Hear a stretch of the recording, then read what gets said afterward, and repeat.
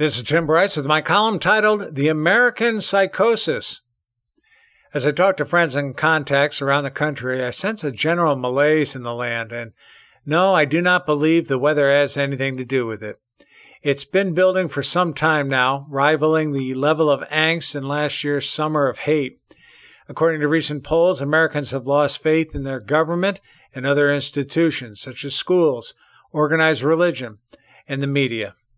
Rasmussen reports Americans believe the country is heading in the wrong direction, and President Biden's approval ratings continue to plummet.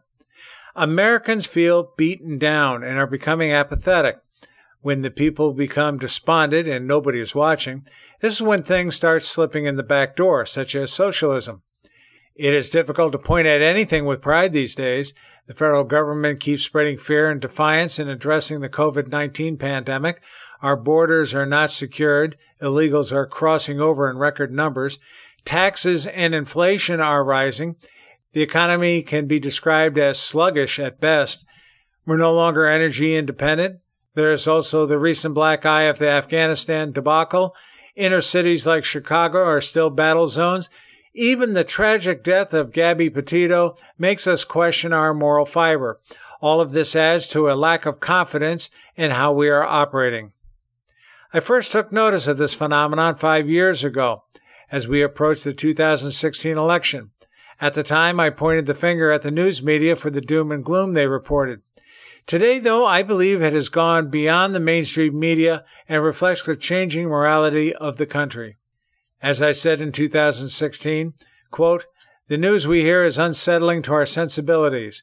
We're easily disturbed when our sense of right and wrong is tested, be it through an act of our government officials, corruption, or some other indiscretion. It simply offends us that such an act could occur," end quote. Whereas years ago we read daily newspapers and watched the evening news around dinner time, today we live in a 24/7 news cycle. Unfortunately, this has a tendency to disrupt our concentration at work and even sleeping patterns. With all of the bad news being fed to us around the clock, is it any wonder we find ourselves in the doldrums? As I wrote, quote, "Thanks to technology, the news acts like a drug as we are addicted to.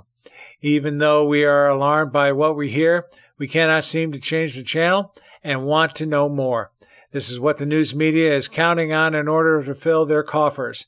This explains why on a slow news day they manage to find a small scrap of news and blow it out of proportion to unsettle us," end quote.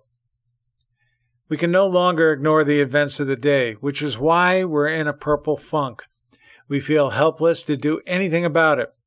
As I see it, we either start taking tons of antidepressants or get off our ass and change the country, starting with cleaning out the government, through elections, of course, and slamming the door on fake news.